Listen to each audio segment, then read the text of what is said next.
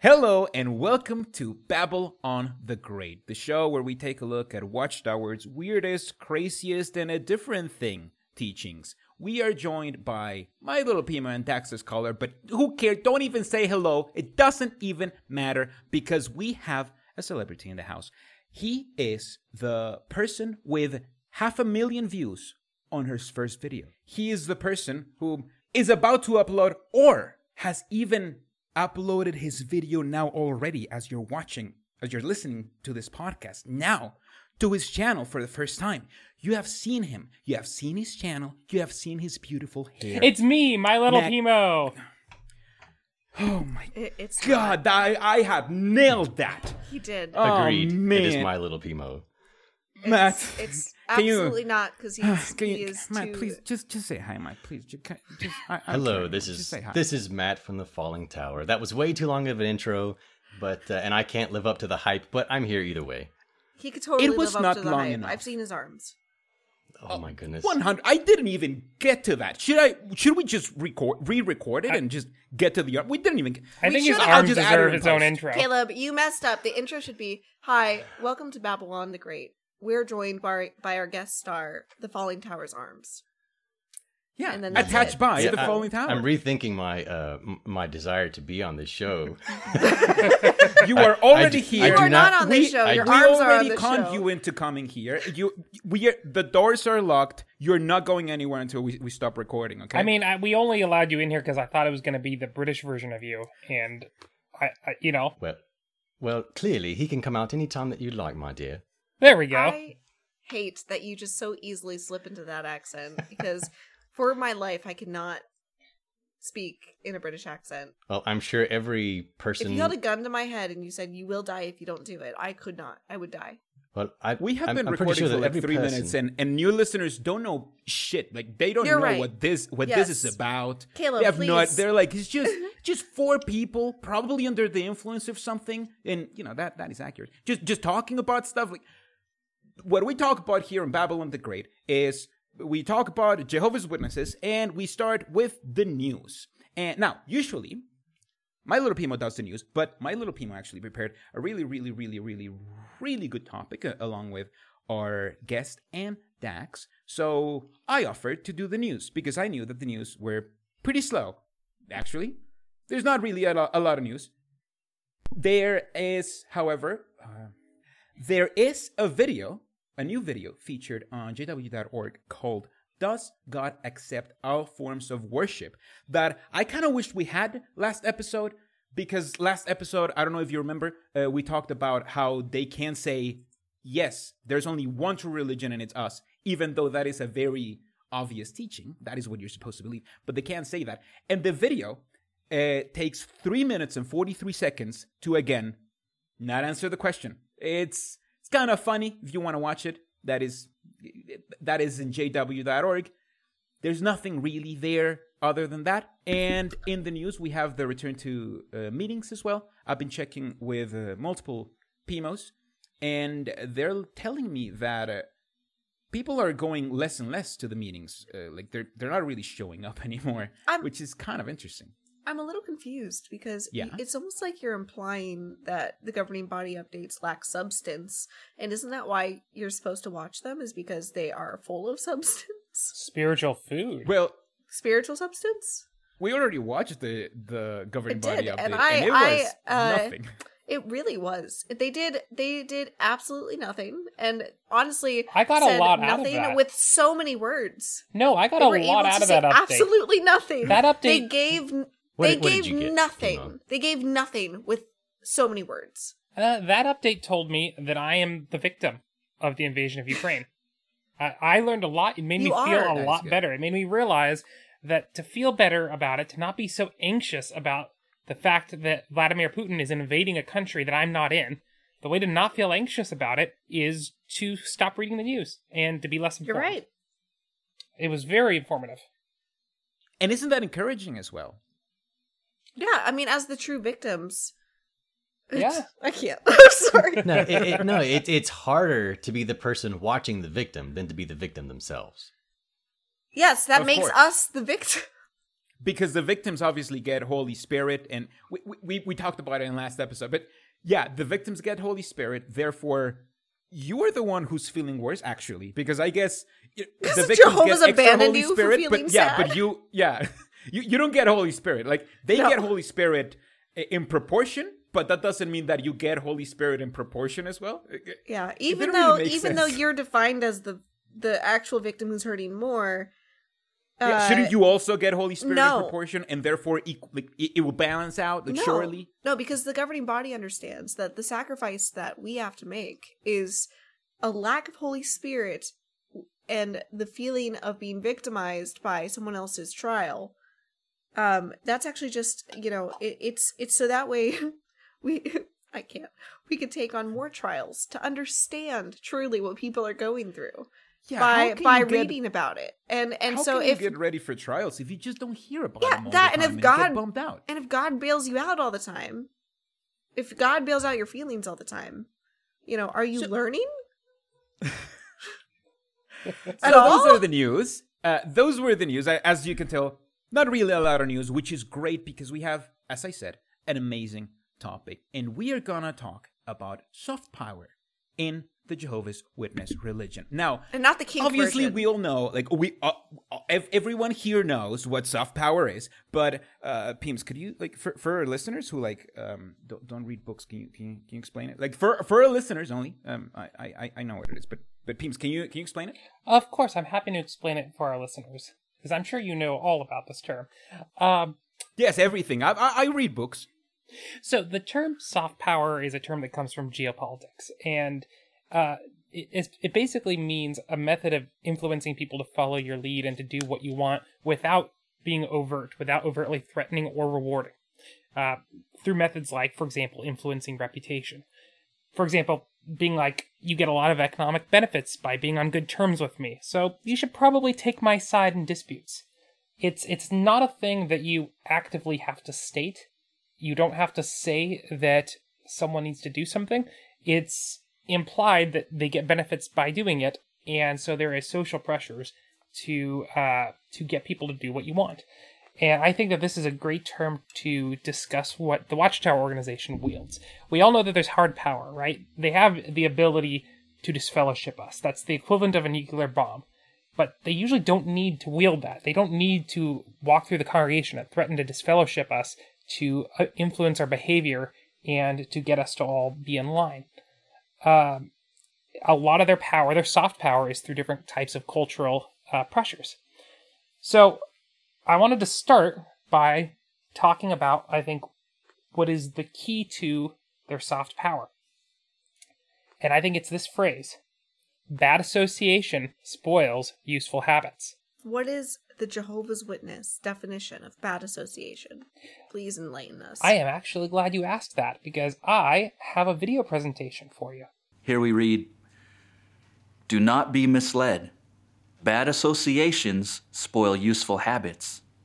As familiar as that principle is, can you think of an area in your life where it's difficult to apply?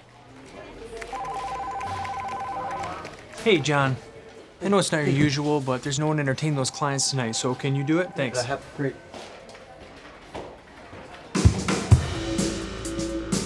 Till then, it wasn't my usual thing.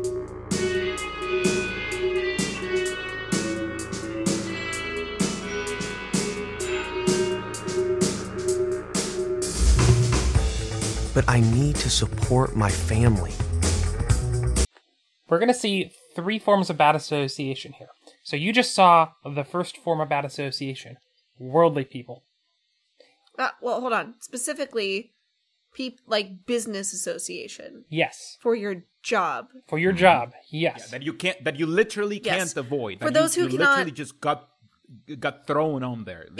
By your superior. For those who can't see the video, basically this guy is sitting in the meeting and he has that white guy smile, which is, I think, supposed to be like a contemplative look. And he has memory of when he's at work and he is forced to entertain his clients. And so he's at this restaurant where he sits in the same seat for some reason for every single person that comes through, and laughs along with worldly people, which is a sin. You're not allowed to laugh. That's not true. But, it is a sin. And so that's this guy so far. He's having a guilty flashback for spending guilty time flashbacks because he laughed with worldly people for work. Definitely. Okay. It's really bad. So that is the first example of bad association. Now, what is the second? Here we go. This person we're zooming into? I don't think so. Ruh-roh. Except for some friends from my old congregation. Wow, they're not doing so well spiritually. But if I stay connected and see what they're doing, maybe I can help them. Can affect us. We need to describe this for viewers. Yeah, so what happened the second form is not getting rid of people on your social media that might not be witnesses anymore, even though she has no idea and she's not asking. She's like, oh, these are people from my old hall and they might be bad association because they're in the jungle in a picture. It's not even might not be witnesses anymore. They're just posting things that are not very witness-like. Yeah, they're not out in service in the picture. Exactly. They're in a jungle. So clearly, sinner. So the second form of bad association is witnesses, is other witnesses who give you the wrong vibe. Yeah, you need good vibes. I only join games with witness friends I know. But sometimes, they connect with people I don't know. Who pick games I'm not sure we should play. Tell me you do not understand how video games work without telling me you don't understand how video games work. The fact that he's like, oh, I might play with people I don't know who play games that I don't understand or that I've never heard of that might be bad. Dude, if you're playing with people that you don't know, it's because you're in a lobby already in a game that you know. They're not like, hey man, hey stranger, let's go play World of Warcraft. Huh? Like, that's not happening. Well, so to be clear... What is this weird fantasy world? I don't think that Tony Morris would agree with you. Like, I think this was straight out of Tony Morris or Stephen Lin. They're like, yeah, this is how video games work. Right? You have this weird sci-fi camera that watches you, and then this weird light, and then you can see how the people that are playing, they're wearing jeans. Yes, exactly. That's my experience. Is that your experience, Matt and Peems? Oh yeah, yeah. How many jeans have you seen while doing video games? Because I can't say that I'm not a huge gamer myself, so I'm gonna have to rely on the experience of my little Pimo there. Oh, wait, you guys wear pants? Let's just move to the next. I mean, I love how like the bad association, like what he's saying is that like, oh, I go and there's like a group playing online and maybe sometimes they invite a worldly people to play with us, right? Like the worldly guy was just a guy with a beer, and like every witness playing online over the age of 21 is drinking a beer. I'm just saying. All right. Well, at least. At least one. Okay, here we go. I thought that talk didn't apply to me, but can I really handle bad association? If I take a stand, I may lose my job. But that's being anxious about tomorrow. Yeah. Yeah, but yeah, they are saying that like if he has to quit his job to avoid associations, he should. That's exactly what they're saying. Oh my goodness. Yeah, like the way that it faded out, it was like it didn't show him making an actual decision, but it gave the implication that if your workmates talk to each other and they might invite you out as part of your business meetings to talk with them, you might want to quit your job. Yeah. Even if this is literally part of your job. If it is entertaining clients, you need to quit. I was so standoffish at work as a witness because of this example. Like I was great at work, and then like 5 o'clock hit, and like I never went out to hang out with my coworkers. I declined going to their house. I declined going to get a beer afterward with them 90% of the time. Like they do teach you to isolate yourself from your coworkers. It's a shame. So, like I like you, that was kind of my general rule of thumb. of not, my work has varied over the years of how, who I was with, but I would never really go out and do that because of the training that we received. And so you have to come up with excuses when people ask you to go out, and before too long they're going to come up with an impression of you that you just don't care about them at all, you don't like them.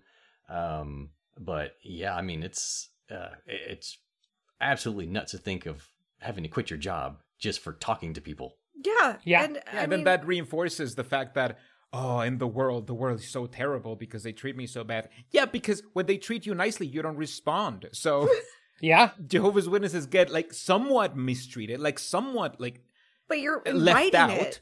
Yeah, because that's what they were looking for in the first place. Yeah, because you act like it's a self-fulfilling prophecy. You're refusing to engage with them. Like, they feel rejected by you. I know that this isn't about soft power, but it's just no. This I video think is that's infuriating fantastic. But that is a lot of power on a person, is to determine their work relationships and to socially isolate them. It really shows how little the governing body really cares or understands what Jehovah's Witnesses go through. Because if you have a job like that in this economy, do you really think that you can just quit and then find a new one and then be like, Jehovah will provide? Why? Jehovah didn't tell you to quit. It was the governing body. Well, I would love your excuse when you go on your next job interview and they might ask you, I don't know if they do this, but what was it about your previous job you didn't like? Oh, they made me talk to people.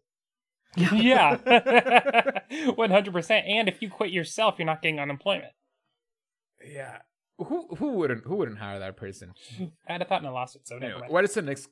Oh. Okay, here's the next bit. 1 Corinthians 15:33. My friends' posts are getting worse. Their pictures and comments. 2 Timothy 2:16. But reject empty speeches that violate what is holy, for they will lead to more and more ungodliness. I'm letting them share empty speeches with me online. I will try to help them while I still can, but following their posts is not the way to do it. So I have seen this video before. I have not. It was an assembly. This is new to me. Sorry, let's jump back. Basically, if what you have to say is shallow at all, and it is not about spiritual things, and it is not deep, don't you frickin' say it. Because you're bad association. Exactly. Hey, I just bought a new house, or hey, my kid just learned how to walk, and you're like, bad. Yeah. Not bad. Spiritual goal. Learning how to walk isn't spiritual goal. Nope. Yeah, and it's very clear. Carrying your blood. These people are not breaking rules. They're not being bad people. They're just having lives. They're having lives. They're posting things about their lives, and it's empty expressions because it's not spiritually upbuilding. And so she's rejecting the bad association. They're not hanging out with worldly people. They just look like they're not doing well spiritually. Vague. It's very vague. I told Mom what's been happening when I game with my friends. She gave me good ideas on what to look for in the research guide. Christian life, association. Is your recreation beneficial? Who are my companions? It says, who are the ones I want to share my leisure time with? Does he have the same Bible-based values and morals that I have? Good question. I don't even know who they are sometimes. All right. So what did you think of that video? That was infuriating. That was pretty cringeworthy. So this is something that I find interesting, is that in the literature, they avoid spelling out what these behaviors are, right? They don't spell out what bad association can be. It is spelled out that worldly people is bad association, but otherwise it's vaguely, spiritual stuff. The video shows a little more. It shows a little more concrete examples than what we'll see in the literature. And then in reality, people giving public talks will say even more. Right? You'll have your local brothers talking and they will say all kinds of crap. Yeah, like that marking talk we had about how if you're not over the age of 21, you're not past the bloom of youth. Yeah, that was a whole story. Well, that gives them wonderful deniability when they do that, though, because then that speaker, you could say, oh, well, that was just him making stuff up. That was just a local person. Well, the elders spoke to him about that. It's just their ideas. Yeah, exactly. But some of these things are so culturally ingrained, you'll get the same talks all over the place. Oh, absolutely. There's general understandings of what constitutes spiritual weakness. I mean, no watchtower is going to say growing a beard makes you spiritually weak, but it is generally understood, right? So, if they don't say it here in the video, and if they don't say it in the literature, how is it that Jehovah's Witnesses know exactly what the woman is looking at when we just see her looking at her phone and being like, oh, this person isn't being spiritually strong? How is it that every Jehovah's Witness know exactly how that looks like if no one tells them? I would say it's a combination of different types of cultural pressures and things that, well, like I was saying, that elders will give the same talks.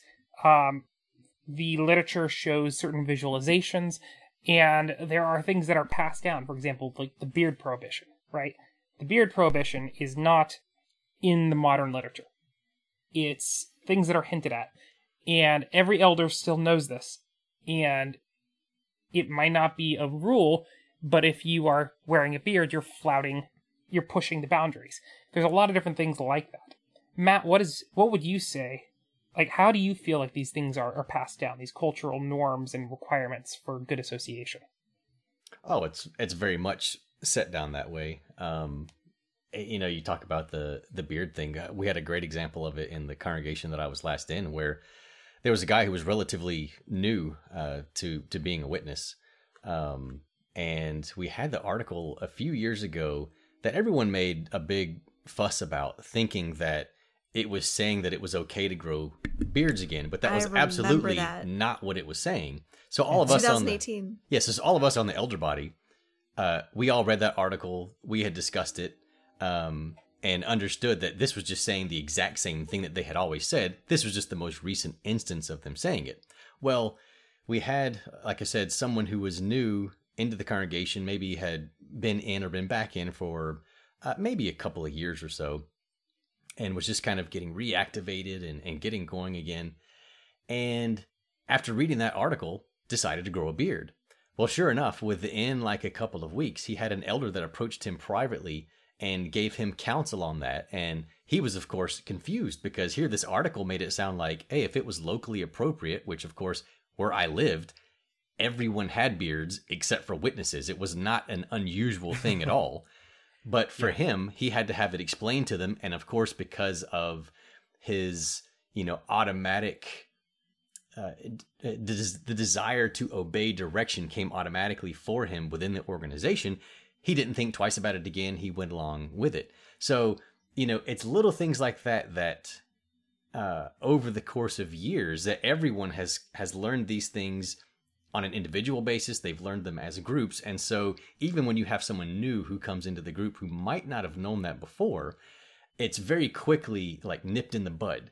And all these little problems, even though, it's not something that everyone would talk about, and it would be glaringly obvious, but it's like you said, it's the culture and how things work, and that culture is so important because it's what enables them to get away with so many things and how to govern so many things without having to directly say it. And it's for that reason of why so many who are former witnesses talk about that you have to pay attention not only to what is said in videos, what's written in the publications, you have to know what the culture is. And what's astonishing about it is the culture isn't just something that exists like in a local area. There are principles and things like that extend worldwide, that everyone knows that, oh no, you don't do this as a witness. Even though we know it's not explicitly stated in the publications, we just know you don't do that. So it very much works that way.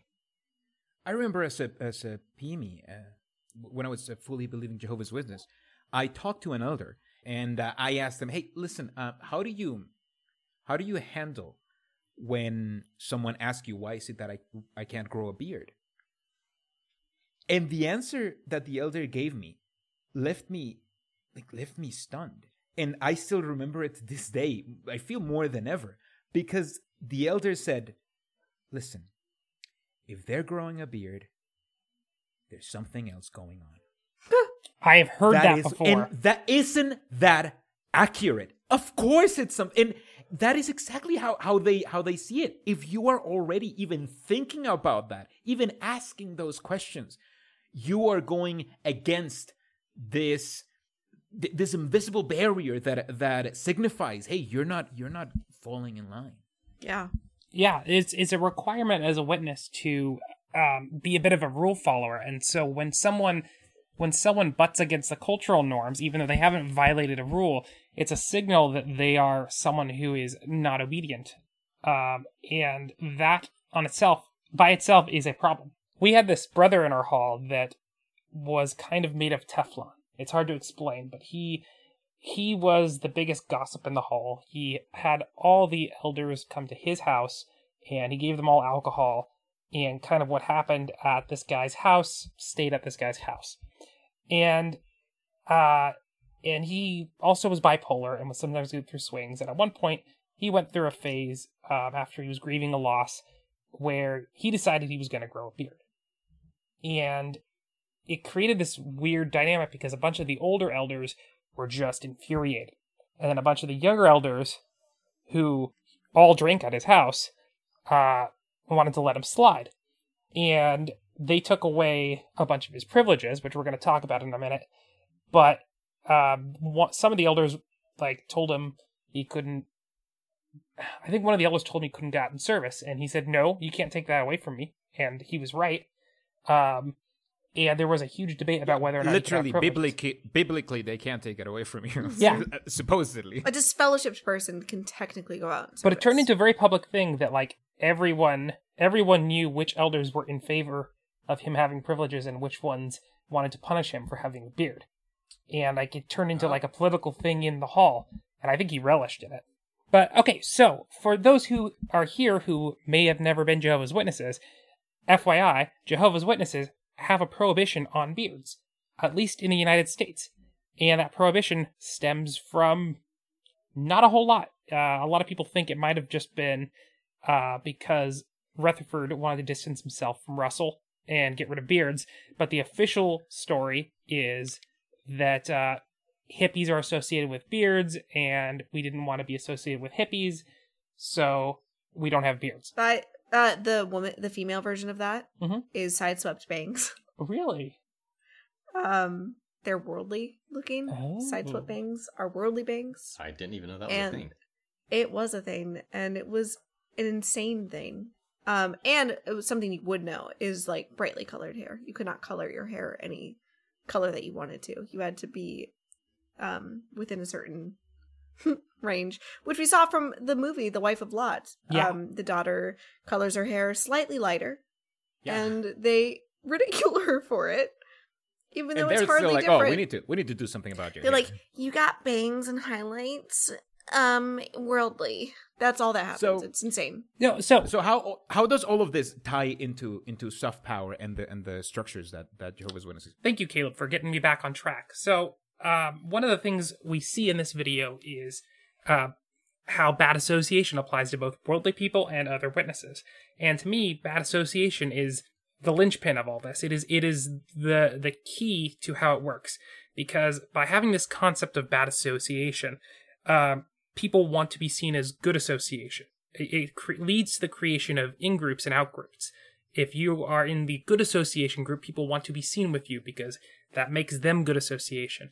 And if you're bad association, people don't want to be around you because it might imply that they're spiritually weak, that they're bad association.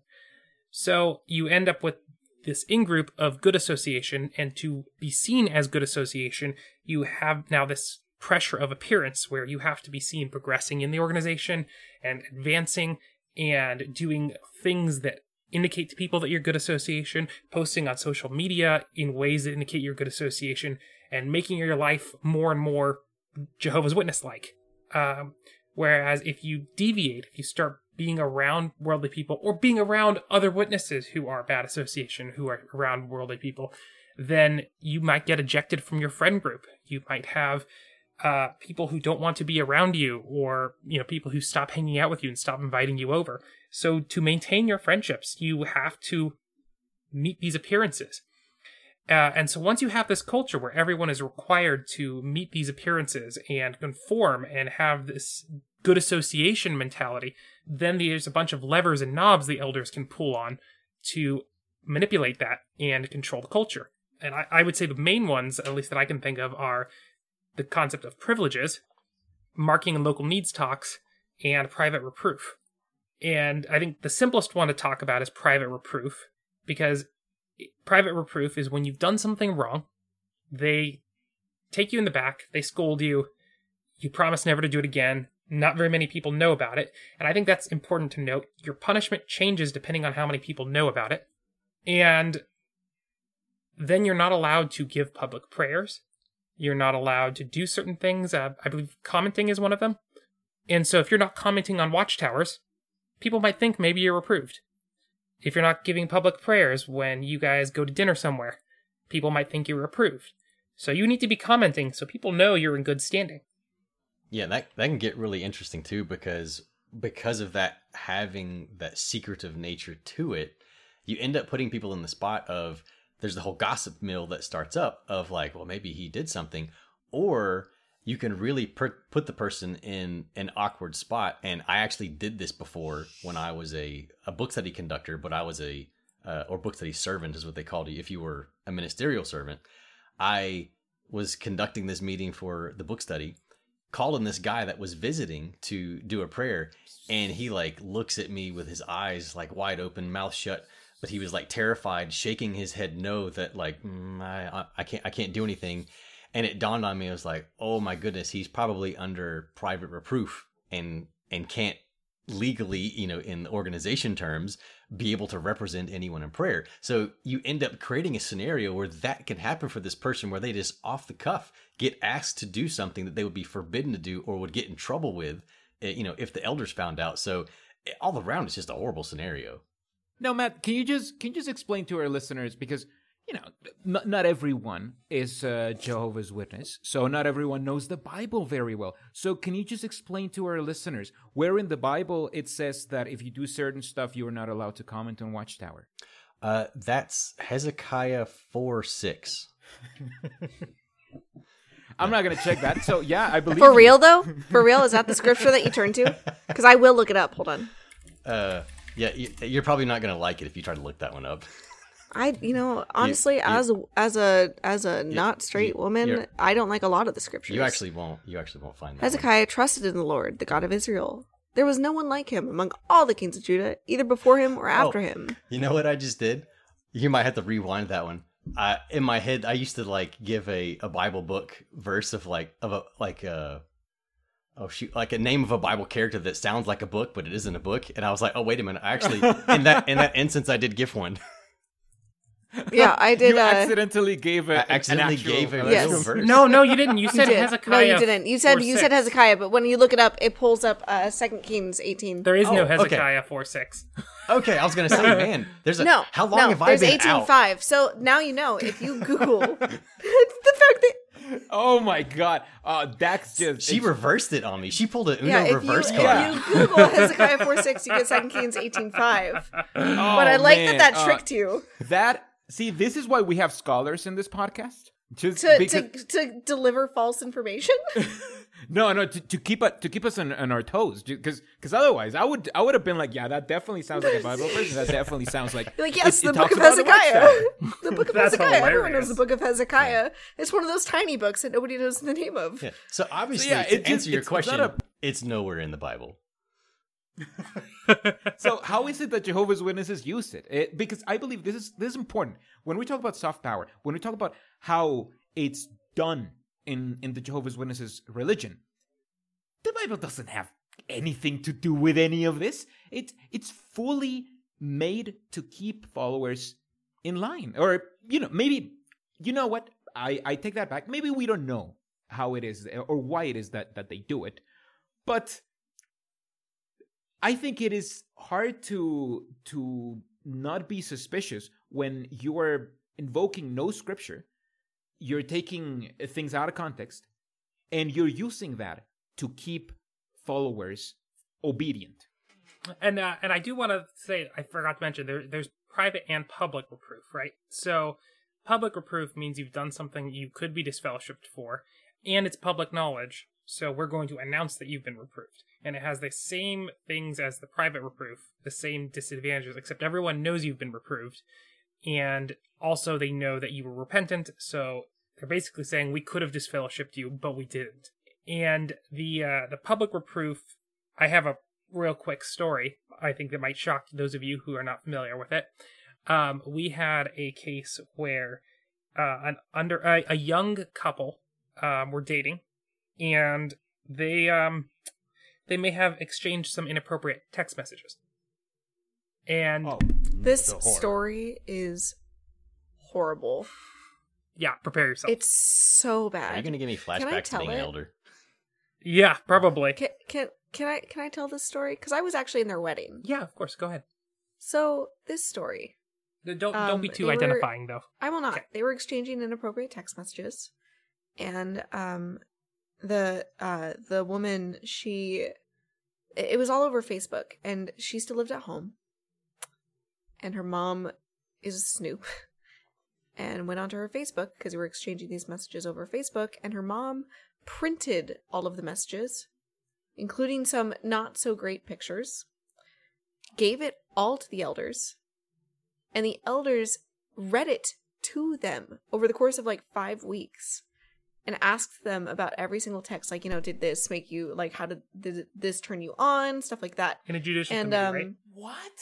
And they were privately reproved. Holy crap. And then the mother didn't think that was enough, because the mother really wanted the man to be disfellowshipped, even though she pushed her daughter into being engaged to him. And she wanted him disfellowshipped, so she told as many people as she could. And she said, don't go to their wedding. They did this. La la la la la. And thankfully, they were only publicly reproved. Thankfully. Wow. And in fact, it was such a botched judicial case that one of the elders who was on the judicial committee went to the wedding and then stepped down as an elder. I mean, it was so cruel. The entire thing was cruel. Yeah, and so to be clear, her plan was to make it public so that it had to be upgraded from a private reproof. So that way they were publicly reproved. So that way everyone knew that they did something wrong. Because if they won't say what they did, what they'll do is they'll announce brother so-and-so and sister so-and-so are either if they're disfellowshipped, are no longer one of Jehovah's Witnesses, or have been reproved. And if they are announcing two members of the opposite sex together, you know what happened. You know. Yeah, they got drunk, right? What? I don't know. You assume. I had no game. And so you know what happened. Sorry. No, go ahead. And so, but the thing is that, like, then she went around and implied to people that the elders wouldn't like it if you went to the wedding, right? So she weaponized the social aspect, because the elders are never going to announce, don't go to this person's wedding. That stuff gets distributed socially. So by lying, by purposely spreading the information so it becomes a public reproof, and then by lying and saying that the elders don't want you to go to the wedding, she created a scenario where it became a thing in the hall that people thought, to be a good witness, I can't go to this wedding. And that weaponizes the social aspects. And then it became a thing that, like, even if you wanted to go to the wedding, you were worried that by going to the wedding, people are going to judge you, because half the hall thinks the elders don't want them to go to the wedding. But thankfully, half the hall at least, went to the wedding, so it kind of became a non-issue. And that's another form of soft power, is not being able to get married at King Hall.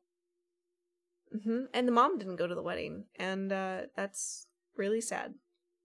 Matt, how would you have handled this situation? Does this situation sound at all familiar with your experience as an elder? Oh man, thankfully I never had anything that was quite to that aspect. But that now, are you asking about what the mother did, or the actual scenario of what the couple went through?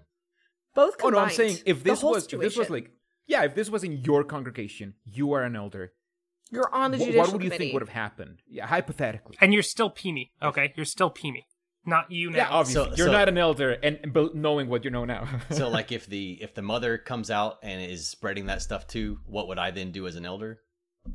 Yeah. Yes. How would you reinforce this soft power? Like, because you have to do something, and it's you, hard you have because to weaponize clearly somehow, right? That would be... and clearly your feelings are different now, and so that's going to influence your answer a little bit because it's really, really hard to get back into that mindset. But I guess it is a little bit difficult to jump back into that and then be able to give an accurate answer on it. But I was the type of elder that always erred on the side of like caution and forgiveness. So thankfully I was never part of any disfellowshipping. And at least in the last congregation that I was in, the rest of the elder body was the very same way. So we were actually known as the lenient elder body in the entire area, almost to a fault. So, for us, I could easily see coming away from that scenario and I could see a private reproof thing. I could see getting extremely irritated with the mother and probably having to get some elders to give her some counsel on like, don't do this or whatever. But that's also a very tricky situation with, I really can't recall what happens if it then becomes public in that manner. If you then are basically forced to go ahead and make it public anyway, which that might be the case. I never ran across that myself, but I think it would have definitely bothered me horribly. Kind of like that brother. It might not have got me to the point of stepping down, but it would have bothered my conscience for a long time. There are lots of elders that would go home from their judicial meetings and things like that and just come home and start drinking. And just be upset, go off on their own. I mean, it's so for, as hated as elders are, and rightly so, there are a lot of them out there that like hate these scenarios, that hate being in people's personal business.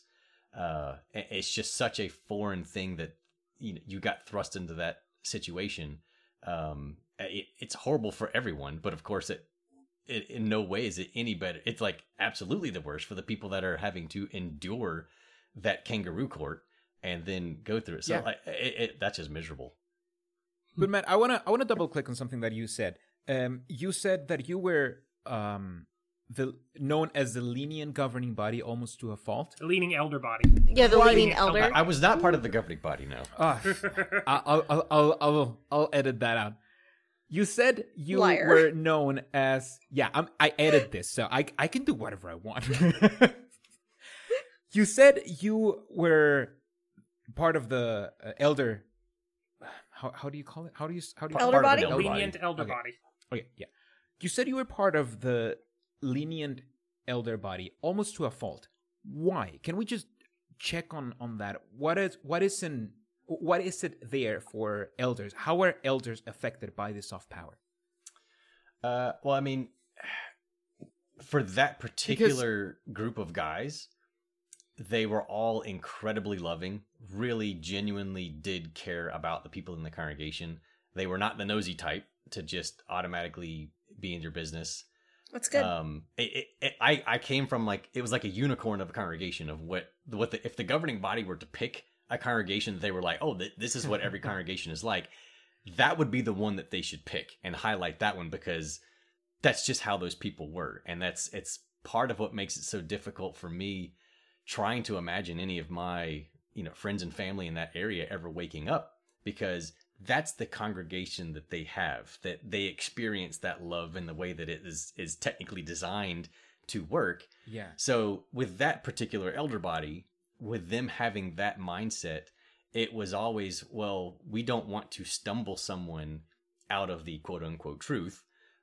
We would rather be more loving, be like Jesus the shepherd. And really, in order to get you to be disfellowshipped, you pretty much have to push them pretty hard and give them no way out, to where as when they were going over the kind of the criteria that you would use as an elder in the judicial setting, like, if they're not giving you any outs to be able to jump to a repentance situation to make it a reproof, it was only when their hands were absolutely tied and you weren't helping them at all that they would be disfellowshipping. So for anyone else, there were like rumblings that you would hear of other congregations that would talk about, you might be able to get away with such and such over in that congregation, but that would never work over here, kind of a thing. And it, thinking about it from this aspect, what a horrible thing to be known as the loving group of elders that were lenient on you. Yeah, actually, the hall my mother went to was very similar to that, and it makes it incredibly hard to convince my mom of some of the abuses that I've seen personally, because in her experience, like, she did some stuff and was sorry, and the elders were super, the elders do everything they could in that old hall to not punish people. So she doesn't believe that people can be disfellowshipped short of just being the absolute worst person and being completely unrepentant, right? I am the worst person. So, so next thing I want to talk about is the concept of privileges. So, privileges, that sounds like something you'd want to have. Yeah, who doesn't want privileges? Me, I want privileges. Does someone want to explain privileges for me? Privileges. I'll explain privileges. Privileges is what men get to do, to not be absolutely bored out of their frickin' minds in the hall. They get to do mics, they get to take care of people, they get to do shepherding calls, they get to do account stuff, even though sometimes they're not even doing it at all and their wives are doing it behind the scene. They get to walk around the parking lot as security guards. Yes, when really they're just kind of BSing. In pairs. Yes. Obviously. BSing with their partner. For women, though, the privilege of being a woman, you get to comment. No, you can give demonstrations. Why you can go in the ministry. You can pioneer. Yes, the same as men. You can. I'm talking about. Don't you love pioneer? Don't you love walking for 60 hours facing rejection? 70. It's 70 hours. And I did it. Shoot. Hey, you were okay. So just to explain that less sarcastically, yes. I had the privilege of being a part of a large army of women who get to bring other women into the fold of being oppressed. It's really great. Where they can't teach from the platform. No, well, you can give demonstrations. You just can't face the audience because somehow that's offensive. Well, then you're teaching. To explain it because they're not teaching if you're not looking at them. So that sarcasm is very well deserved. But to explain in a less sarcastic manner, privileges are... No, I wasn't being sarcastic at all. Privileges are labor that you get to do that requires you to be in good standing to have the right to do that labor. So cleaning the Kingdom Hall. Do you guys... Okay, because you're all men. Did you guys really think of it as labor? No, we thought of them as privileges because it gave us power. Running the microphone really was way worse than sitting for the entire meeting. No, it was way better. It was way better. Way better, right? Doing something. Oh yeah, it was better. Yeah, you weren't just because sitting the down. amount of brothers who gaslight women into thinking this is a burden. No. Men definitely do it. Men, look, if you are one of the pros, like if you're an elder, and I'm sorry, Peems, we're going on this tangent, but if you're one of the pros, here's what you do. You get one of those rigid briefcases, right? Yes. One of those that just open like a laptop, kind of? Yeah, well, and the self-defense briefcases. Like a laptop. And that is your working station for the whole meeting. And you can have everything set up. You can have your tablet over there. You can have your little cup of water. And then you're just browsing articles because you're just preparing for some made-up thing that, and you're an elder. You're not expected to follow along, and it's perfect. That's why I wanted to be an elder, because I wanted to have the lack of judgment for whatever the hell it is you're doing. But pro tip, exactly. Pro tip here: you need the one that has it's on wheels and has a telescoping handle. And so then when you need that sucker, when it has a handle and you're dragging it in, you're the big boss. That elder means business. That elder takes care of the accounts. That elder has files on people to help people. I wish I had thought of that. I would have just rolled into a meeting being like, what's up? Yeah, you want some stuff? Yeah, I'm being groomed for ministerial servant. Thank you very much. You've been grooming? Been groomed for something. I was being groomed for that. Fortunately, that was the only thing that I was being groomed for. But yeah, privileges are definitely the only thing that makes, I think, being a Jehovah's Witness somewhat enjoyable. Even and I think that's why women aren't allowed to do it. What was the name? Yeah, you're not allowed to be happy. What was the term for the person who stood by the door to greet people? The greeter? No, there was a word for it. I mean, they were one of the attendants, but I can't remember. There's a specific term for the person who's standing by the door. So there was. Yeah, it's a Walmart greeter. He gives you the coupons, right? There's a role where like you stand kind of near the door and you look for new people to come in, and you're kind of there to love bomb people. I mean, like officially you're there to help. Women people were find assigned to do that too. We would like rope kids into doing it. Like it was something that women and children did. You like kind of make an aisle. No, you do that during the intro. So when people come in, like I was instructed to do this. People would tell me, you need to go make sure you stand by the door and greet people as they come in, because if somebody new comes in, you want to make sure you greet them. And so like that is something that is pushed hard on a woman. Yeah. There you go. Women do have privileges. You're right. But you answered your own question. But there's talking to strangers. There's a specific role the privilege that of is love only bombing. done during the meeting. Once it's underway, they have a man stand by the door, and he's also maybe it is a tenant actually, and then he goes and does the count during the middle of the meeting. But he stands by the door in case someone comes in and needs direction. But then you're right. I want that position during all the breaks. Direction. During all like the breaks, the women all stand by the door too. You know what though? You're right, because the biggest risk of going into a Kingdom Hall is getting lost in the like 500 square feet. They need somebody to direct them to their seat because they might not know where the chairs are. All right, so sorry, it's so dumb. Getting back on topic though, there's different privileges, like being able to give the prayer at the end of the meeting is a big one, right? Being able to read the watchtower, or the smaller ones like running the mics.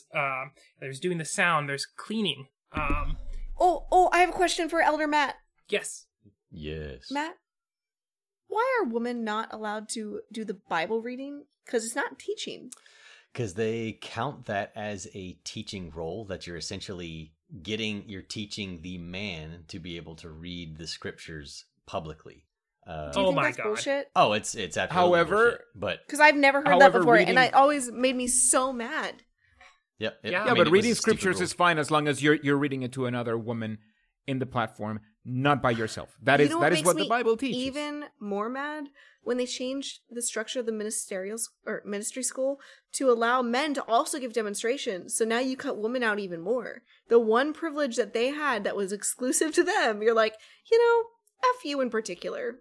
Like, just, now that thing that you rarely get to do, now you never get to do it. Because we're going to assign it to your husband instead. And your son. And, like, it made me mad. It made me mad. It made me so mad. Like, oh, what a wonderful privilege for the brothers to be able to give demonstrations. Dude, they got everything. What do you mean? Sorry. No, it's fine. So, Peeps, how do mute myself? So there's this ladder, right? Like, we're at the bottom of the ladder. There's doing the mics and being an attendant, and then as you go up the ladder, there's doing the sound, reading the watchtower, doing the stage, giving the closing and opening prayers, and those privileges are how elders indicate to the congregation that you are good association. If you are running the mics, if you are giving the closing prayer, it's an indicator that you're in good standing, that the elders are using you. Well, if you start losing privileges, it's an indicator that they're not very happy with you. And it's never stated outright, but these indicators give you a lot of leeway. Like, you can get away with a lot if you're being used and getting privileges. Whereas, if you don't have those privileges, people are already looking at you with skepticism, and then you're under a bigger microscope. But once you get a privilege, you can never give it up. Because losing a privilege is a sign that you're in bad standing. And so you're on this constant treadmill of having to slowly take on more and more work. And now, some of the beginning stuff, like walking the parking lot and doing security, like that stuff is kind of nice. You get a break from meeting. But, eventually you're doing accounts and you're a territory servant and you're doing more and more and more. And and you can never step back from anything without facing a lot of assumptions and social pressures, because nothing is ever announced. Nobody ever says why you're leaving or why you're stepping down. If you're reproved, they're not supposed to ask. So it lets people fill in the gaps, and when they see you losing a privilege, it's assumed you did something wrong. Yeah, that really creates such a good picture of how it actually works, because take several privileges like being a pioneer or being an elder. So every step up that rung that you go, what they want you to do is they're essentially always dangling that carrot in front of you of like, you want this next privilege, you want to do this. So as an example, if you were an auxiliary pioneer or even a regular publisher in the congregation, you knew that the pioneers, every time the circuit overseer comes or whenever there's a circuit assembly or whatever, that you're going to have the pioneers have their special meeting that they get together. And you, by the way, it's nothing special. Yeah. Oh, absolutely. It's nothing special. But that's the trick. They get you to think that maybe they're getting some extra special teaching about making the ministry that much better, or making them love it more, or they're able to be better teachers. And so, when they try to encourage someone to auxiliary pioneer, that extra bit of encouragement they give them is that, well, now we'll let you sit in on the pioneer meeting for a little bit. But then, of course, they then will, or at least they used to, I can't remember if they do that now, they then will dismiss the auxiliaries. And so only the full-time pioneers get the full meeting. They get whatever happens they afterwards. They don't do that anymore. They don't anymore, but, okay. I don't think they do. But I didn't actually even know that they did that. That's part of my French. That's really shitty. Yeah, well, it's a similar thing. That's really shitty. Yeah, well, it's similar. I may be mixing that one up a little bit with what they do with elders and servants too, because I know at least way back when auxiliaries would not be allowed to go to the pioneer meeting, and so many years ago they made they were like, well, if you're auxiliary pioneering during the month of the circuit overseer stay, you can go to that meeting too. So it was a mix of something like that, to where that carrot was dangled in front of them even more to let them have that extra privilege to go. But what I was talking about, like, kind of applies to elders and servants too, of, the servants are invited to attend the first half of the elders meeting. And what ends up happening, of course, is after the first hour, the circuit overseer dismisses all of the servants. And it's kind of an odd thing of where you'll have some of the elders that have like that smug look on their face of like, I get to stay. I get to hear the really important stuff that you are not qualified to hear and to listen to. Which is so dumb. Oh, absolutely. And so for the servants that leave, they could leave thinking, well, what am I missing out on? I can't wait to be an elder so that I can get that part too. And so it's always that little thing. They want you to think that there's something else that you're missing. But if you go that next step up, then that's what you're going to get it. And go ahead. No, continue. I just continue. Well, there are aspects of that I only learned when I was living outside of the country. I had the coordinator of our congregation was a sub-CO, special pioneer. Him and his wife had graduated from like couple school, and I found out from him of how conversations work within different status levels within the organization. And I kind of knew and had glimpses of this when I was a pioneer, when I was a servant, when I was an elder, because you're always told that when you talk about the privileges and responsibilities that you have, you're supposed to speak of them in a positive light, so that all these people that you're speaking to, it makes them want to do the same thing. So you're not going to be straight up with them and give them all the pros and the cons with it. You're always going to make it look like it's enticing, something that they want to do. So as an elder, you're not going to give all the dirt to a servant and tell them all the horrible things about being an elder. And, that would make them stumble. Exactly. So, and that went all the way up and down the ladder. And so I found out that even applied with special pioneers and missionaries. The conversations that they have with each other, they're not going to say that to us regular pioneers or us regular publishers. Same thing with circuit overseers. There's information that they keep compartmentalized that they're not going to share with anyone who's not in that level with them, because it's almost like you can't handle what I know kind of a thing. So it's so arrogant. Yeah. I mean, it's the same. It's an extension of what they do to women in the congregation, like kind of the infantilization of people that are not in the same position as you. And frankly, it's insulting. Because if I'm being honest, I don't think many of the privileges in the Kingdom Hall or in the congregation are actually that burdensome outside of maybe shepherding calls and dealing with people's issues, which they're not qualified to deal with. I don't think a lot of those things are burdensome outside of like some halls that pile a lot of things on like one brother, which really, really sucks for that one brother. The whipping boy that they have in every hall. Of course. Yeah, that was me. That's that was there cute. till like 11 o'clock at night on Wednesday, Thursday, Tuesday, whenever your midweek meeting is. Yeah, that was me. But that was the way they kind of like, I mean, like you said, they make it seem like something desirable. And what sucks for women in particular about that is you can't do it at all. So everyone's talking positively about this thing, and then you have your husband telling you, oh, well, it's such a burden. And yeah, there's negative things about it, but there's like negative things about work too. There's negative things about friendships. Just because there's negative things doesn't make it not worth doing. And if you believe in the religion, you're going to want to do those things, especially because they make them seem so positive. And so it can be so frustrating as a woman to then like, all this, you're surrounded by men who are whining about the fact that they don't have the privileges they want. And you're like, oh, poor you. Well, then like it really kind of sucks. Yeah. Well, all the way around, they make it seem like this exclusive club. And if you're not in the in-group, you're never going to be a part of it as a man or a woman. And if you're a woman, you're definitely never going to be a part of it. And like, it's so isolating and wrong. I hate it. What I liked about what you just said, Dax, is that the only value in it, the only thing that you're missing out is on what Matt just said. That smug smile that you give that, hey, I get to stay. That's it. That's all the value you get. You don't get anything else. Everything else sucks because you have to stay more, and then you can't sleep very well like that day because it's like usually in the midweek. Everything else sucks except for the illusion. And that is something that witnesses are very good at perpetuating. That if you're not enjoying, this is a special meeting. Therefore, you should believe this is special. And if you don't believe this is special, this is a you problem. Oh, so you just internalize Here's it. what I will argue against that, because women are expected to pioneer, whether you work or not. Women are often portrayed in the Watchtower or in the videos as not working.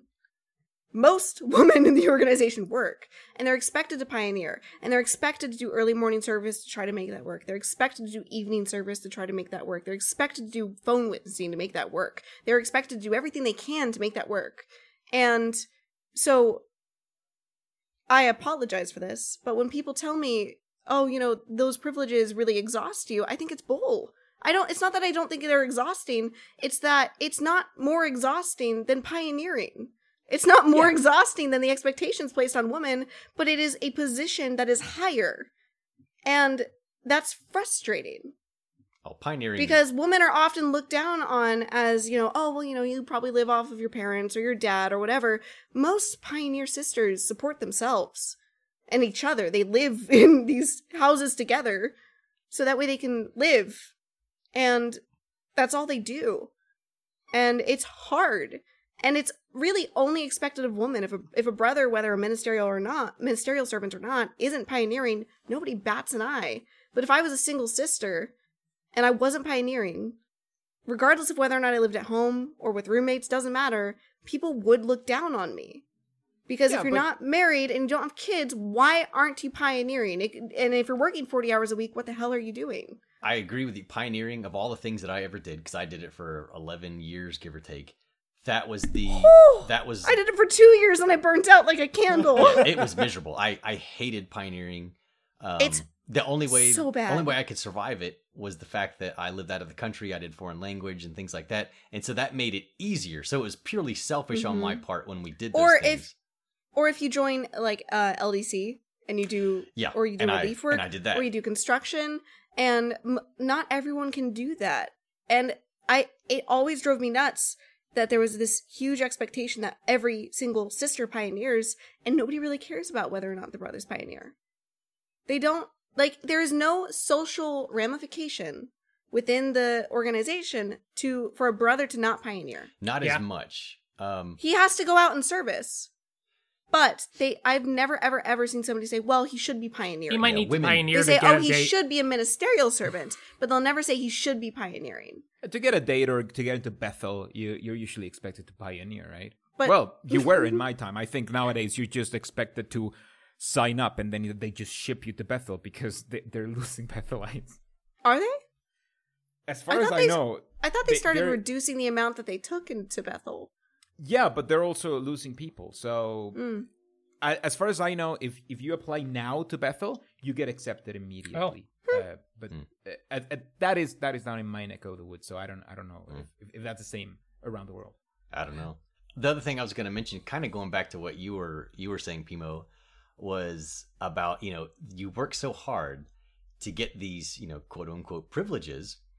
But then the second that they need to be relinquished, either where you're needing to give it up on your own, or perhaps you've lost it from no longer being in good standing, that is a horrific process for a witness to go through because of how all that social pressure works.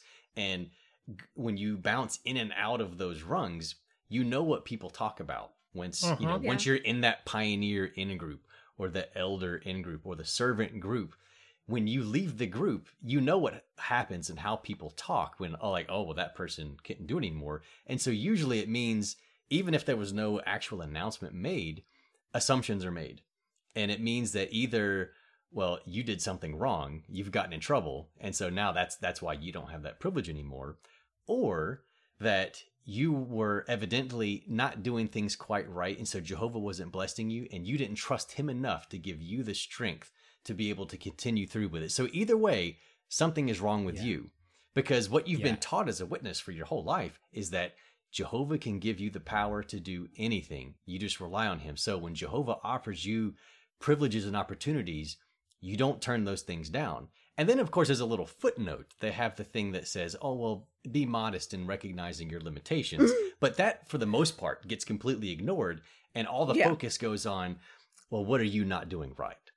Yeah, you're going to err on the side of caution. And I like that because there is even a system, like an informal system, when you step down as an elder, where if you step down and you're still like in good standing, the other elders are like, can you please just do the last prayer? So people know that after they announce you, like you still got to do the prayer, therefore you're good. Yeah. That is something that it's almost institutionalized in congregations that no one really talks about. If someone steps back, their only saving grace is if they do the prayer. Yeah, it's the difference between them having a privilege taken away and them stepping down. Yeah. I'd actually never heard of that. You know this as a witness. I'd never heard of that until Falling Tower made his video. Yeah, so that guy makes great videos. I don't know. I guess it's awfully weird, but I'll take your word for it. He needs to put some more content. Seriously, he might do something. So they did that with me. And what's funny about it is when I stepped down, the elder body knew why I stepped down, which was that I was having severe issues with doubts. They didn't really know how far gone that I was, but they knew the reason I stepped down was because I couldn't, in good conscience, do it anymore. And even knowing that, they still had me say the prayer at the meeting so that everyone would know. So yeah, you're right. That is kind of like generally known of like, if someone hears an announcement of that, Mr. Falling Tower is no longer serving as an elder, but they kind of put it, they're like, well, wait a minute, he just said the prayer a little bit ago, so maybe everything's okay, and he'll be back on it, sometime soon. Yeah. You know what that kind of reminds me of? When you accept a privilege, and this one's a little bit universal, and you step down probably for mental health reasons because you're stressed because you're in a cult. If you say that you quit being blank, people will correct you and say you've stopped doing it, but you'll pick it up again. Yes. Like if you quit pioneering, they say no, you've you've paused, or like, you know, they'll imply like you'll pioneer again. Yeah, like you'll get around to it soon. Yeah, don't worry. You're weak right now, but clearly, like, there's something wrong with you for stepping down, and that has a lot of power too in the way that people talk about relinquishing privileges. Yeah. They make it sound like if you quit because you don't want to do it, they demonize it, which we've already established. No, but not just that, they use language that is going to force you to have to do it again, whether you want to or not. Yeah, there's no reason for you to step down. As the Fallen Tower just said, there's no reason to step down. Jehovah will give you the power. Jehovah will give you the will. So, did you just not trust in Jehovah? That's it. Don't you'll go back to pioneering. Yeah, no, it's definitely a huge form of power, and something that, again, it's part of the Jehovah's Witness culture, but it's based on nothing. It's just a way to control Jehovah's Witnesses, but it's not based on their beliefs. It's not based on the Bible. It's not based on anything but the way I see it, the desire and need to control people. It's so detrimental to like your ideas and your views about yourself and the congregation when that happens, because you know what everyone is talking about, and you know you're no longer in the club anymore of whatever particular spot you were in the club. And a wonderful example of that, I don't know if you've ever listened to an interview, if I'm remembering the story correctly, an interview with the guy who created the Kevin McFree YouTube channel, of when he stepped down as an elder and a pioneer, or wasn't able to be an elder and pioneer anymore. The way that the other fellow elders, he was excluded essentially now from conversations that would normally have. Now they don't really know what to talk with him about. And so it's just like, you can see you're not in that clique anymore, and you start to feel, like you guys have mentioned, that isolation just because you couldn't do this particular privilege anymore. Yeah, and I think to further expand on the privileges, it is something that you can't see. You think when you are a man and you are baptized, you're like, okay, so the goal is to be ministerial servant, and then, you know, that's how I'll show that I'm a good Jehovah's Witness. But when you get to be a ministerial servant, you're not like, now I'm a good Jehovah's Witness. No, you're like, oh no, now the goal is to become an elder. And then when you are an elder, the goal should be to become some sort of like circuit overseer or something. Going to Bethel. What are you doing? Are you? What's the next step? Yeah. What did Sam Hurd said? Is your best good enough? And that is a never-ending wheel, because even if you are like, okay, I'm gonna be a Bethelite and then I'll be good. There are so many roles in Bethel. So what kind of Bethelite are you gonna be? It's a ladder that doesn't end until you are at the governing body level. Yeah. And I think that's why we see the governing body members being so out of touch, because they're up on that ladder and they are the only Jehovah's Witnesses who have made it. Therefore, they are the only Jehovah's Witnesses who feel like they don't have to keep making an effort anymore. It was funny. I had, after I had come out of living out of the country, in a foreign country, and in the congregation I was in, when I woke up and left, at that time, I had, pulled the modest excuse of like, okay, I'm not doing anything right now other than being an elder and whatever responsibilities come with being an elder. And at a certain, I can't even remember what the event was now, they had this guy that basically was being used by the circuit overseer to go around to all the elders in this, in this like training group that we were a part of. It might have been even in one of the last elder school that I was in. And he was basically trying to pick out who the young elders were going to be that they could start encouraging to do more, to, keep on going, keep on going. And so I saw this guy going around. He comes over to me, sits down next to me, doesn't know anything about me or my history. And he starts doing what are you doing to reach out and to do more? And I was like, well, honestly, where I'm kind of taking a break right now because of, I've done so much over the past like decade of things. I really just, using this to be modest, recognizing, my limitations of this in my family right now, that this is what we've decided to do, of just be strong in the local congregation. And that wasn't enough for him. So he kept pushing. He's like, well, have you ever considered, pioneering before? I was like, oh yeah, I pioneered for 11 years. And, he kind of like goes, he's like, oh, okay, well, I guess I can't use that one. Then yeah, because that's a long time. Yeah. Then he's like, well, have you, what about, learning a foreign language or anything? Have you done that? I'm like, oh yeah, I did. I did that for a while. And then he's like, well, what about like traveling to a new congregation of Negrid? I'm like, yeah, I lived out of the country for a few years. And so every single thing that he was trying to hit me, I had already done it. And it was like, of course, he wants to present them as these wonderful opportunities. And I'm like, no, I've been there, done that. It's miserable. And that's why I'm here right now taking a break. Do you guys think that the worst part of those privileges, whether that's need grading, pioneering, whatever, isn't so much the task, but the social pressure that comes along with it? Because for me, what kicked me out of pioneering was not going door to door. It was the pressure to... that's a sexual term. I was going to say the pressure to perform. But yeah, that's like... Okay, I'm going to say it. Like, the pressure to reach this certain standard, that is hard because, don't get me wrong, pioneering was not great. The actual act of it, right? But what kicked me out of pioneering was not going door to door. It was the fact that one of the sisters in the hall would get angry at me if I didn't go out with her every single day. And there was this social pressure to just accept that. And she's batshit crazy. And I'm sorry, she is. And oh, yes, I know. Like, she'd pull over on a highway and be like, get out, there's a person walking, go. And, like, if you didn't, she was like, Satan's gonna get you.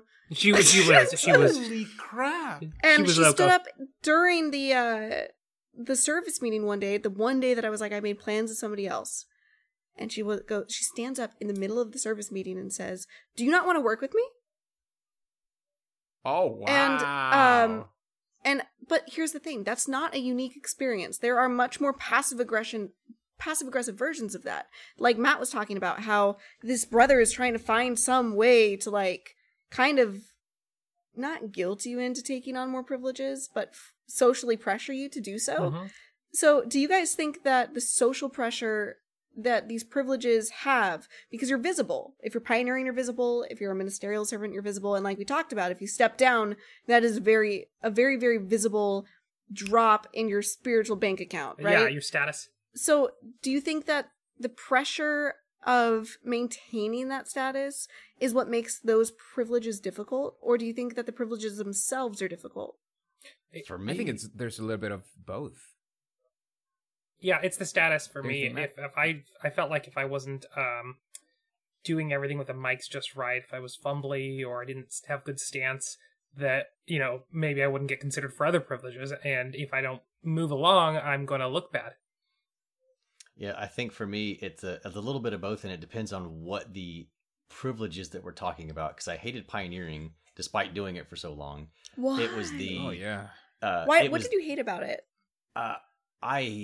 I hated door-to-door work. I hated going to speak to people because I'm very non-confrontational. So going to someone's door, knowing that I'm bothering them already bothers me. And so it's very nerve-wracking for me. So that physical aspect of pioneering and going out in service was miserable for me. But the other aspects of work I didn't mind because I like doing work behind the scenes where no one knows what I'm doing. Like it's like I'm in that way. It was like I was giving secretly to Jehovah. I wasn't in the limelight for something, and I felt more fulfilled in doing those because I was like the treasurer for the operating committee. And those weren't burdensome, were they? I didn't feel that they were burdens. They were a lot of work, but I was like, I'm doing this for Jehovah, and so I don't mind doing it. So I didn't mind those.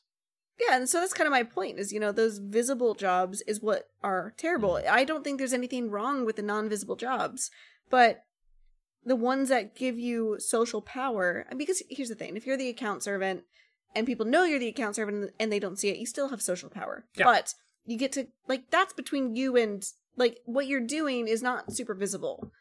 So that's kind of an easy pass. But the status gives you power. Typically you're not just the account servant. Also, Matt, my service, you want to hear my service presentation for the last 6 months of my pioneering? Sure. Hi, my name's Danielle, and I am offering to you and your neighbors a free at-home Bible study. If you would like one, let me know. if you do not want one, please be very honest with me, because I don't want to waste your time, and I don't want you to waste my time. That is too confrontational for Jehovah's Witnesses. And then, because I was so sick of trying to trick people into Bible studies. I was like, if they want it, they want it. God will give it to them. If they want it, Jehovah will use this presentation of this blunt, just, do you want a Bible study or not? I actually was not far off from doing something similar. What I would generally do... It felt less confrontational. I would usually have a magazine or something and say, and if you're interested, this is something for you to read in spare time, whatever. But if you're interested, we offer a free, home Bible study program. And at least that way it kind of weeded out people. Now, when I was in English and where I lived there, I didn't have a lot of Bible studies. So it meant that at least I wasn't wasting my time trying to have these awkward conversations with people. So instead, I was just going door to door and hoping. I'm like, please don't answer the door. Please don't answer the door. Please don't answer the door. I know. I used to knock so lightly, and I went out in service with a friend's mom. She was visiting our town from Western Pennsylvania, and she looks at me and she goes, "Honey, no one's going to answer the door if you knock like that." And she resurrection knocks, and that's what she called it. Oh my God! And she was like, "If you want them to be resurrected, you got to knock like this." And like bangs on the door, and I look, it was the only privilege she was allowed to have. She had to leverage it somehow, right? That's true. Honestly, that woman is kind of a badass, but I do want to say, a resurrection knocker.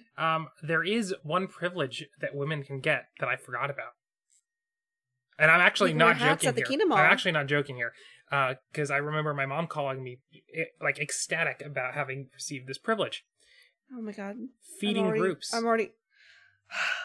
Oh, yeah. That's actually real. Women are the ones who prepare food, that is not an exclusive privilege. That's true, but like feeding the circuit overseer, feeding the... Not even that. No, you introduced that as the one privilege women have that is just theirs. That's fair. But no, that's not what I said. I said it's a privilege women can obtain. No, we will listen to this again, and you will be wrong. Okay, maybe that's the case. Play the recording. I'm not going to edit it. Play it back. Play it back. Let's play it back. But, yeah, my mother lives... What's the timestamp? How long have we been recording? Because my mother lives near... I'm remembering Well, I guess I don't want to say that. But a major facility, and she got to feed a member of the governing body, and that was a major privilege. And people will, get to feed the school or Pioneer Group and stuff like that. And that is a privilege because you have to be in good standing to get that. And my mom was excited because that's a story for another day, but my father also did some social manipulation to harm my mother in the organization. And so a lot of people have assumed that she was disfellowshipped or reproved or in bad standing when she wasn't. And she had no way to visibly indicate that to people. And her getting to feed people was a way to signal that she was in good standing, and she was excited about it. That's so sad. And there's very few ways for women to signal that they're in good standing. I would love to point out that my little Pimo's mom is the saddest case of a witness I've ever heard. She's a college-educated woman who is extremely smart, who has been brainwashed into thinking that men are smarter than women inherently. Internalized because of those talks given about like the woman's brain being 10% smart, blah, blah, blah, blah. And it is so sad because honestly, if she had never become a witness, I think she could have been a scientist or a psychologist or something. And something useful, you mean? Yeah, and it's really depressing because she is intelligent. She'll say something intelligent, and then she'll go, but I'm not that academically minded. Yeah. Like, she's constantly discounting herself for saying, I learned this from a man. And you're like, but you retained it, and you understand it, and you actually explained it better, so why are you discounting? It's so sad. All right, so let's go to the next section, which is my last section here, and that is local needs and marking talks. Now, I had one last video to show you guys. Okay, so Dex, I'm showing you this because you haven't seen it. This guy is Chris Stuckman. We're just gonna put go. Oh, do you want to explain the video beforehand? Yeah.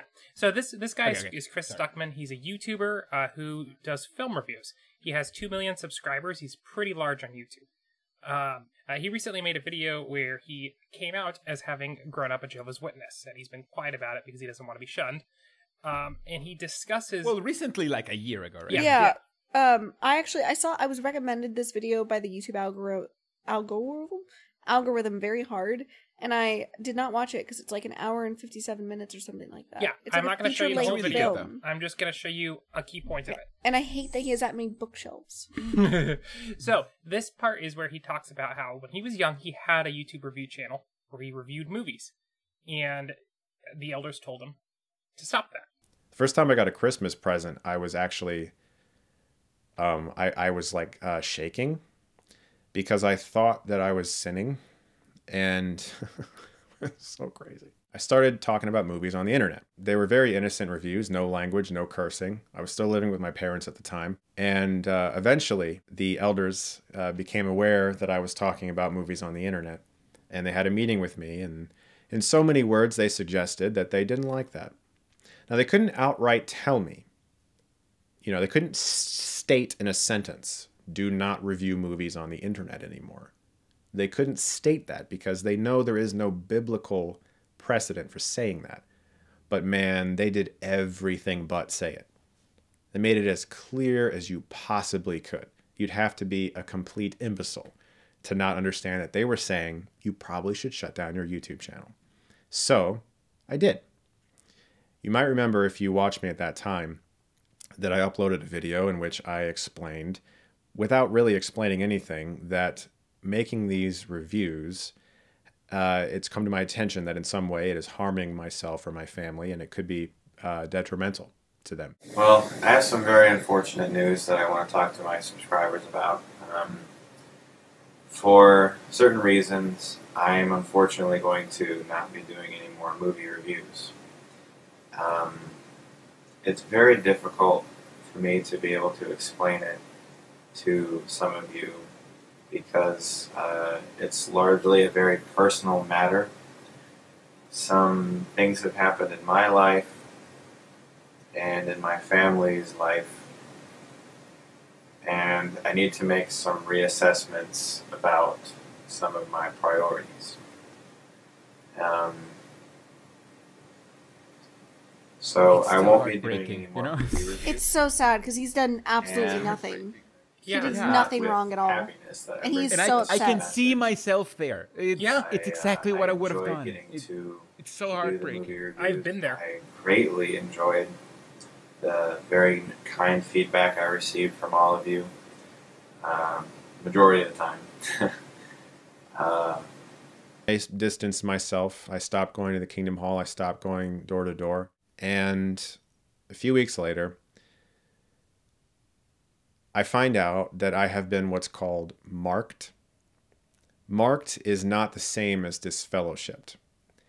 When a person in the faith is marked, it means that an elder has given a talk or a speech to the entire congregation. In my case, the congregation that I went to had about 100 to 120 people. So he's standing in front of this crowd and he's talking about a certain kind of conduct that may apply to people in the congregation. They do not name the individual, but they make it as explicitly clear who it is. Similar to not being able to actually say, don't make YouTube videos, but making it very clear that's what they're saying. So they gave a talk about me. And they didn't warn me or my family. So my family's sitting there hearing a talk about their son. Someone in the congregation involved in discussing entertainment on the internet is not to be associated with unless he or she is actually present at the Kingdom Hall. So it's essentially being disfellowshipped, except for the fact that if you go to the Kingdom Hall, they can talk to you. So, I have had this exact same situation. A good friend of mine, after he got appointed MS, was being groomed to be a very young elder in the Spanish Hall, because they cannot they have a shortage of elders. He suddenly wouldn't go to Marvel films with me because he knew it might stumble some people. And since Thor is in the universe, he wouldn't go to Avengers, he wouldn't go to any Marvel films because he was worried it might stumble someone. He also walked out of Les Mis because there was Catholics in it. Yeah, he walked out 5 minutes into it. You can't have Catholics in your movie. Well, I have something not terribly different from what he's experiencing here. In one of the congregations that I grew up in, one of my buddies was a ministerial servant. We were both servants, and he had watched the Lord of the Rings film, or one of them at the time. No. So it came. He wasn't one that was like out openly advertising it or do whatever. And plenty of people had seen it. So it wasn't just him, but it came about, came out that he had watched Lord of the Rings. And so one of the elders comes up to him and tells him that if he goes to see those films anymore, that they are going to remove him from being a servant because of the spiritistic nature of the movies. When I found out, I was absolutely shocked. Because this elder, I was very good friends with him. I had been through his movie collection before, and he had movies like The Mummy and stuff all throughout his. And I'm like, wait a minute. I had seen Lord of the Rings myself. I had seen The Mummy. The Mummy was way worse to me as a spiritistic film than any of the Lord of the Rings things. And so I'm like, pot calling the kettle black here, and here you are threatening to remove someone of their status while you've got that movie in your personal collection. Did you say it? I didn't, and that's the thing that's like so strange to me, and or not strange. It's like it's indicative of how the culture works. Of like, well, I was just a lowly servant. What am I going to tell an elder? Well, that's I don't know if you listened. I don't know if you listened to my interview with Mara Fade, the anointed ex-Jehovah's Witness, and one of the experiences she had, because she's very into video games, an elder came over to her house and like went through her video game collection and was like, oh no, these are all bad. But then he had like Mass Effect and all these different like M-rated games, and he made her get rid of Kingdom Hearts. More like Mass Effect, he said that Kingdom Hearts was spiritistic because you cast magic, and he had like all these like super spiritistic movies, super spiritistic games, so same experience. And that was so frustrating for her because one, it's a video game, so you have progress, right? And so if you throw it away, you lose all your progress in your games. Two, that's just, I mean, like you talked about, it's upsetting in general to see that kind of hypocrisy. And like the way that they can wield that power over somebody and yet do the exact same thing and not have any consequences. So it's gross. I have an example that feeds into it and leads me where I'm trying to go with this. So what happened to Chris Stuckman is, after he got a little pushy with the elders and continued doing his YouTube, or resumed doing his YouTube, they did a marking talk, which is where, for the local needs part, a brother goes up on stage and gives a talk saying, if people in the congregation are doing this spiritually dangerous activity, you should avoid that. We should avoid doing that, and we should avoid people who do that thing. And those marketing talks basically are a subtle indicator to people that you are bad association. They didn't name you, but they named the thing you do. Most people know it's you. And now you're bad association. Now, the thing with a marking talk is it immediately drops your standing in the hall, right? People are not going to associate with you. You are now automatically bad association. But there's not a great way to remove the mark. And, unlike being reproved, right, where there's a period of time where you don't have privileges and they automatically come back after so many months, the matter is settled. With a marking talk, you have to stop engaging in the behavior, but people are still going to avoid you. And so how do you indicate to people that you've stopped the behavior? You can't really.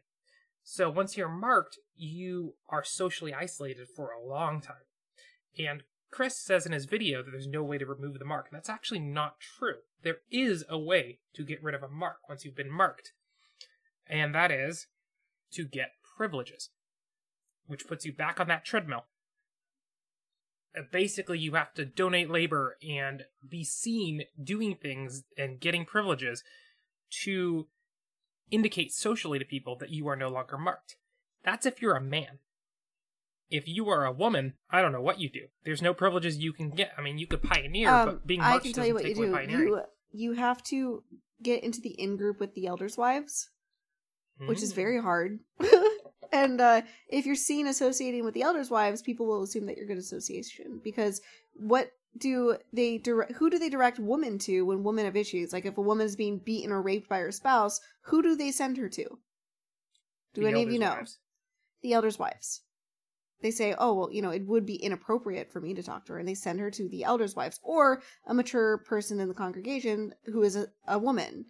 And so if you are seen associating with those people regularly outside of the hall, that can restore your reputation. But that's a lot of work. And it might not work. Like for me, personally, because of the way I am, and the slanderer in our hall, he basically warned all of... It's so dumb. He warned all of the men in the hall that I'm a feminist and that I'm going to make their wives hate him or hate them. Like, all their wives will hate them if they associate with me. And you don't want your wife to hate you. And, like, she might stop sleeping with you. She might stop, she might try to leave you. And so, don't let her associate with Danielle. And it worked. And that was without a marking talk. So it's really, really difficult if you're marked as a woman to get back in that in-group. It's almost impossible. And if you can't, I've only seen one person do it. But about the marking talk, it's very interesting how it works. Because it speaks to the invisibility of soft power that we were speaking about, that we were talking about before. Because when I saw this video, I was thinking, oh, come on, that's marking. That's not something Jehovah's Witnesses do. Without realizing that I was marked myself, I just didn't know. Yeah, it's crazy, isn't it? Because it's not like you get a manual of this stuff. You just, you didn't know. It's not like somebody tells you, by the way, that talk was for you. Exactly. And this is how I started fading and becoming a pomie. Because I had like this whirly girlfriend for like a little bit. It was a horrible relationship. I didn't know how to handle it because I was indoctrinated. It was a bad relationship. But at one point, I obviously took her to the Kingdom Hall. It was a short relationship anyway. And so the brothers in the congregation, the elders, I was friend with the elders before, but they had moved the elders around. So I didn't really know the new elders that well. So when I came back to the congregation, after that time where my girlfriend showed up, we had broken up already. I hadn't been going to the meetings that often because it was a very hard situation, and I felt like I really wanted to go to the elders because I felt like I had done something wrong, and having a worldly girlfriend or whatever, and I was looking for spiritual counsel. And at that point, I saw them as the shepherds that they teach us that they are. I didn't really know them that well, but that's how I saw them. And it was horrible because I was sitting there in the back room and they were talking to me and I wanted to ask for their help, but they kept asking invasive questions. And I didn't know why. Until it got to the point where the elder just directly... I was trying to be like, no, it's just like, that's not how it goes. I didn't really do anything with her. I never did anything with her, right? And I didn't know how to express that because the elder... It got to the point where the elder just did not believe me. And then he said, well, if you are not willing to admit anything at this moment, then we can't really do anything right now. And I was like... What does that mean? Like, what does he mean can't do anything? Exactly. Does he mean, like, we can't punish you? Does he mean we can't help you? What does he mean by that? That is what I thought, because I went there for spiritual counsel. And I didn't know that the guy was only there to figure out how to disfellowship me. He believed that I had sinned. He knew that I had sinned, even though I hadn't. And he was there just to establish the basis for a judicial committee. And if there was no basis for a judicial committee, interrogating then you. Yeah, there was nothing he can do, because what else is he going to do? There's no basis for a judicial committee. And that, I was so heartbroken about that I just stopped going to meetings. And I wish I hadn't, because I stopped going to meetings, and it took me 8 years after that to realize that I had been lied to. It took me 8 years to wake up. So it is a very, very, I'm probably rambling right now, but it's very odd to me, because even when you experience something, and even when you know that is the truth, you are willing to do your mental gymnastics to say, yeah, but this isn't really soft power. This is somehow based in the Bible. This is somehow what Jehovah wants. This is somehow part of my religion, even if my eyes and my ears are telling me that it is not valid. And I think that's why soft power is so relevant in Jehovah's Witness religion. Can someone please bail me out? I agree, because I mean, they expressed a level of power over you that, first of all, was not necessary, and two, kind of opened your eyes to the amount of influence they have over your life when you haven't even done anything wrong. The fact that they have the power over you to really, because if you're a witness, generally, the organization is your life. Even if you're inactive, you probably aren't hanging out with a bunch of worldly people. You probably don't have a ton of friends or family that you talk to. And so you as an inactive person, and you can verify this for me, did you have a lot of friends in the world as an inactive person? No, of course not. They were worldly. Exactly. And so you're already isolated. You are willing to go to the elders because you're going to accept whatever it is they tell you. So when they then interrogate you to try to get you to admit guilt to something you didn't do, I mean, that's horrible. And you know that they have that power over you suddenly. And, you know, a lot of apostates talk about how, the elders don't have power over me anymore. And the reason they say that is because you really have to convince yourself that they don't.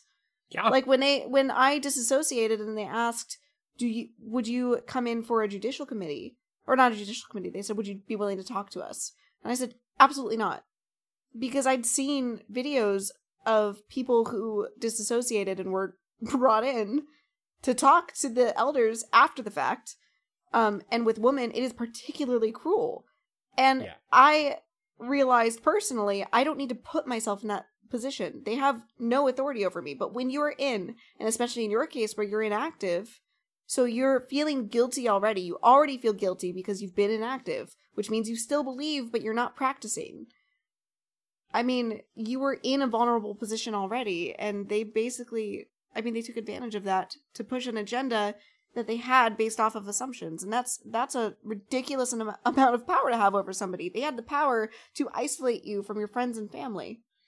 Yeah. And I feel that's the only reason why my fading was somewhat successful. And because I did that years ago, like years before I woke up, because I was marked without me knowing that I was marked. And then people just weren't looking out for me. And then I wasn't going to the meetings afterwards because I was heartbroken between the end of my relationship and this feeling that something wrong had happened in the congregation that I just couldn't explain. I stopped going to meetings, and then no one looked for me. And it was great because now I'm technically POMO, almost, except for a few people who still think that I am Jehovah's Witness. But yeah, so I guess my advice is take care of, use the soft power to your advantage. Just get marked and then move. And if you're trying to fade. So I feel like the marking talk is an interesting example of how like the elders have this individual power because, and correct me if I'm wrong, Mr. Tower, but they can't really disfellowship you unless they all conspire. They can't just disfellowship you because they don't like you. But they have a lot of leeway to do marking talks. A lot of witnesses don't even know the term marking talk. It's not called that. It's called a local needs part. And marking talk is kind of what it's known in the elders book as.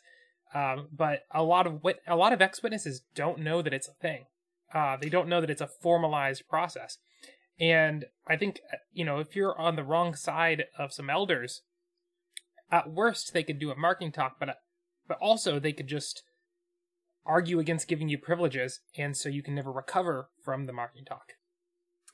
Yeah, it's kind of an odd situation. It is one of those things that is mentioned in the organized book. So if someone is diligent in reading their OD book, they would come across it. But it's kind of one of those things of the instructions on it are weird. And if I remember correctly, you almost have to read the Elder's book and the OD book to get a complete picture of how it works. And I think the OD book even says it a little bit more clearly as far as like what the steps are, how the process works. But like you said, it's very much up to the perception of the elders as to what they want to do with it and whether or not it's just a marking talk or if they want to escalate things. And part of the OD book, it says that the elders will use discernment in determining whether a particular situation is sufficiently serious and disturbing to others to warrant a warning talk. So it's kind of like they get to make a decision. And if it was like a serious issue, then obviously it's probably something that's not very far off from judicial. And if they wanted to, they could kind of bend things to make it become judicial. For our non-Jehovah's Witness listeners, would you explain what the OD book is? That is essentially... And what is it? What is OD? What's the acronym? Organized to Do Jehovah's Will is the title of the publication. That's not scary. Well, it's interesting if you, at least how it worked way back when you opened up that publication in the JW Library app, it gives you a pop-up warning that says, this is an internal publication for Jehovah's Witnesses only. So if you had a, quote-unquote worldly person who was using the app, it kind of like tells them, hey, this is an internal document. You really don't need to read this. That's so terrible. I'm also going to do exactly the opposite of what they want. If I was worldly, I'd be like, oh, hell yes. Yeah. So for the most part, it's an insanely boring book that just outlines procedures of certain things, how the congregation works, enough information that your basic publisher needs to know. Of course, in no way does it give you details about how the judicial process works, what your rights are or aren't really, in the, Star Chamber sessions of your judicial committee hearing. But it just kind of gives them a general overview of how the organization works, how congregation meetings work.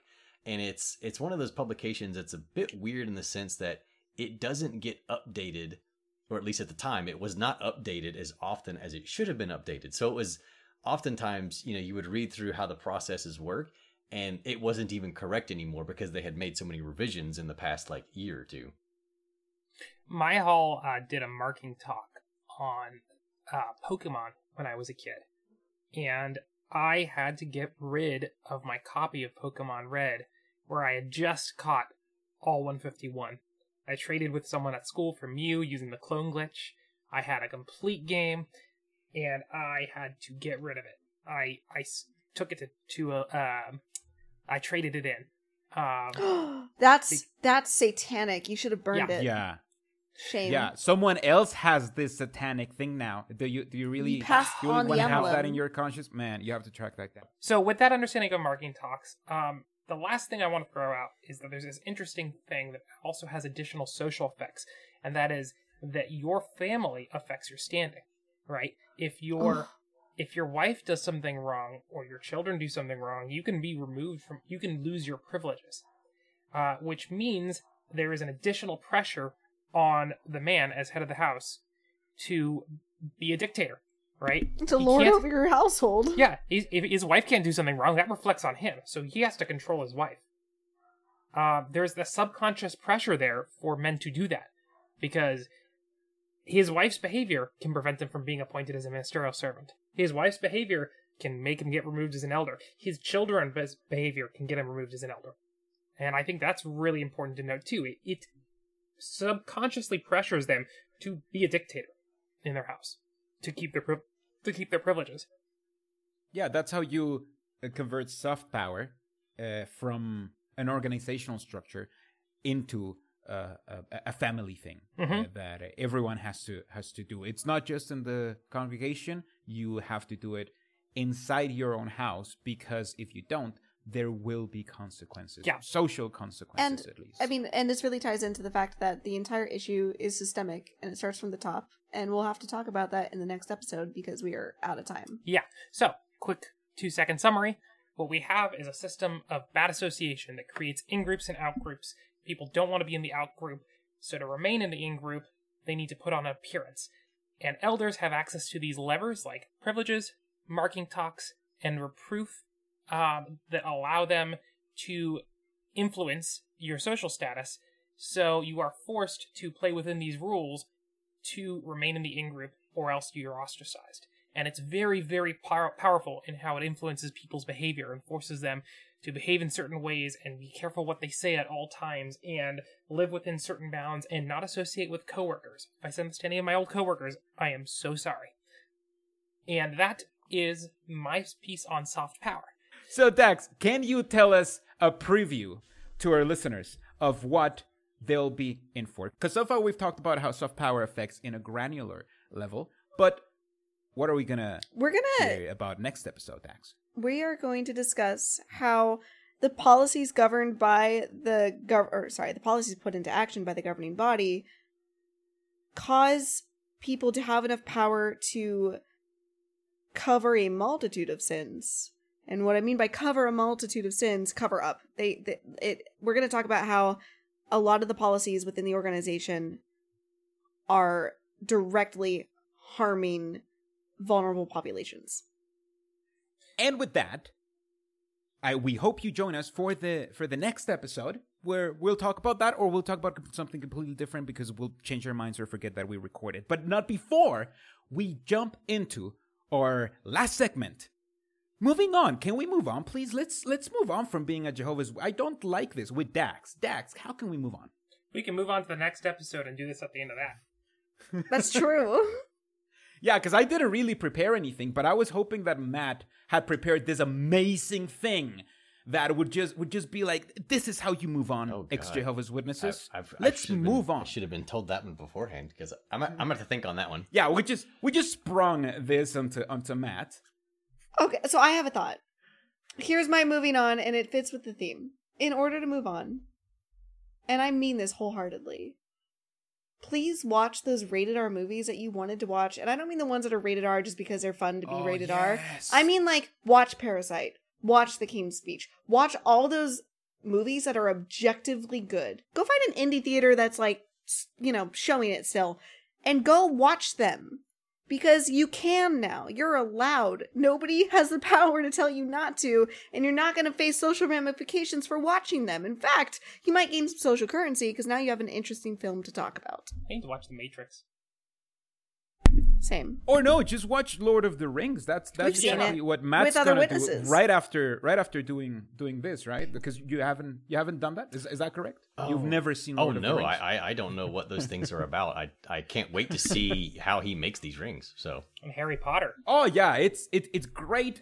There's a lord over there, and there's some rings. You're gonna love it. I have a question for you guys.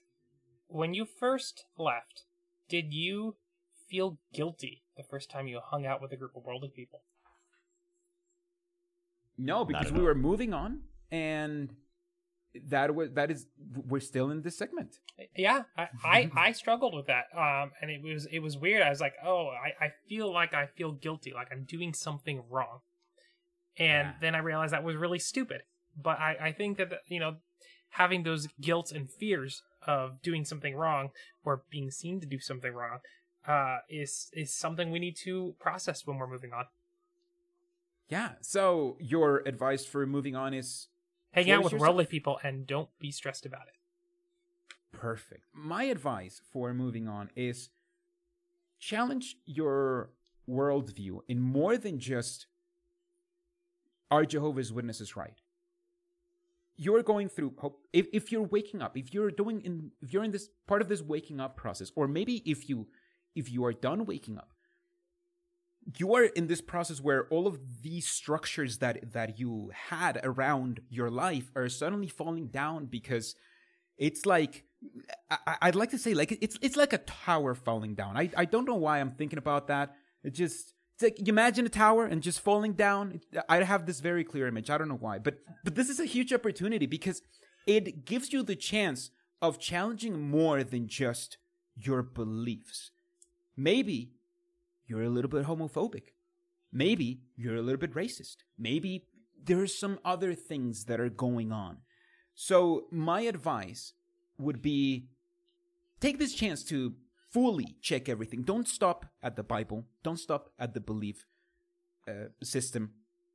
Fully check everything, because you can become a much, much happier and more loving person when you leave the Jehovah's Witnesses. All right. And that was really good. That is the end of that segment, I think. Unless Matt, do you have some? Did you come up with something in this? I could couple try of minutes? something for like 30 seconds. Yeah, for giggles. Listen, let's hear it. Let's just you can share us something, or maybe you can just let us know what helped you moving on, and maybe that'll help someone in the audience. Yeah, I could certainly share that. To me, one of the biggest things was just being able to change your mindset to be able to focus on what the future is, instead of thinking about the past and what you might have lost and the things that people that you might not be able to see again. So for me, I was able to just kind of focus moving forward, trying to make new friends. And, of course, my belief system now is different than what it was when I was a witness. So now I generally just focus on the fact that, this is the only life that I know for sure that I get to have. So I try to make every day count and enjoy it, since that makes every day so much more precious. And now spend that time with your family and friends that you can possibly find time to do that, who will, be with you. Find a way to volunteer to help others in your community if you can. Try to leave your slice of the world a little bit better than when you got here.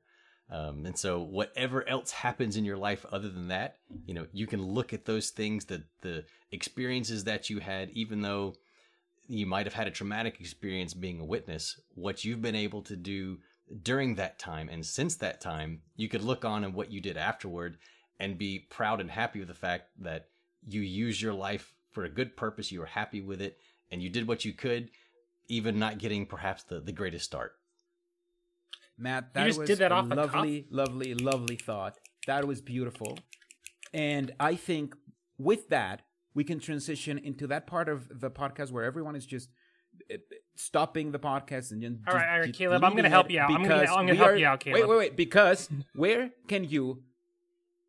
if people want to hear more, like what you just said, where can people find you? Where's your Twitter? Where's your YouTube? What do you want to plug? Go. It's the end.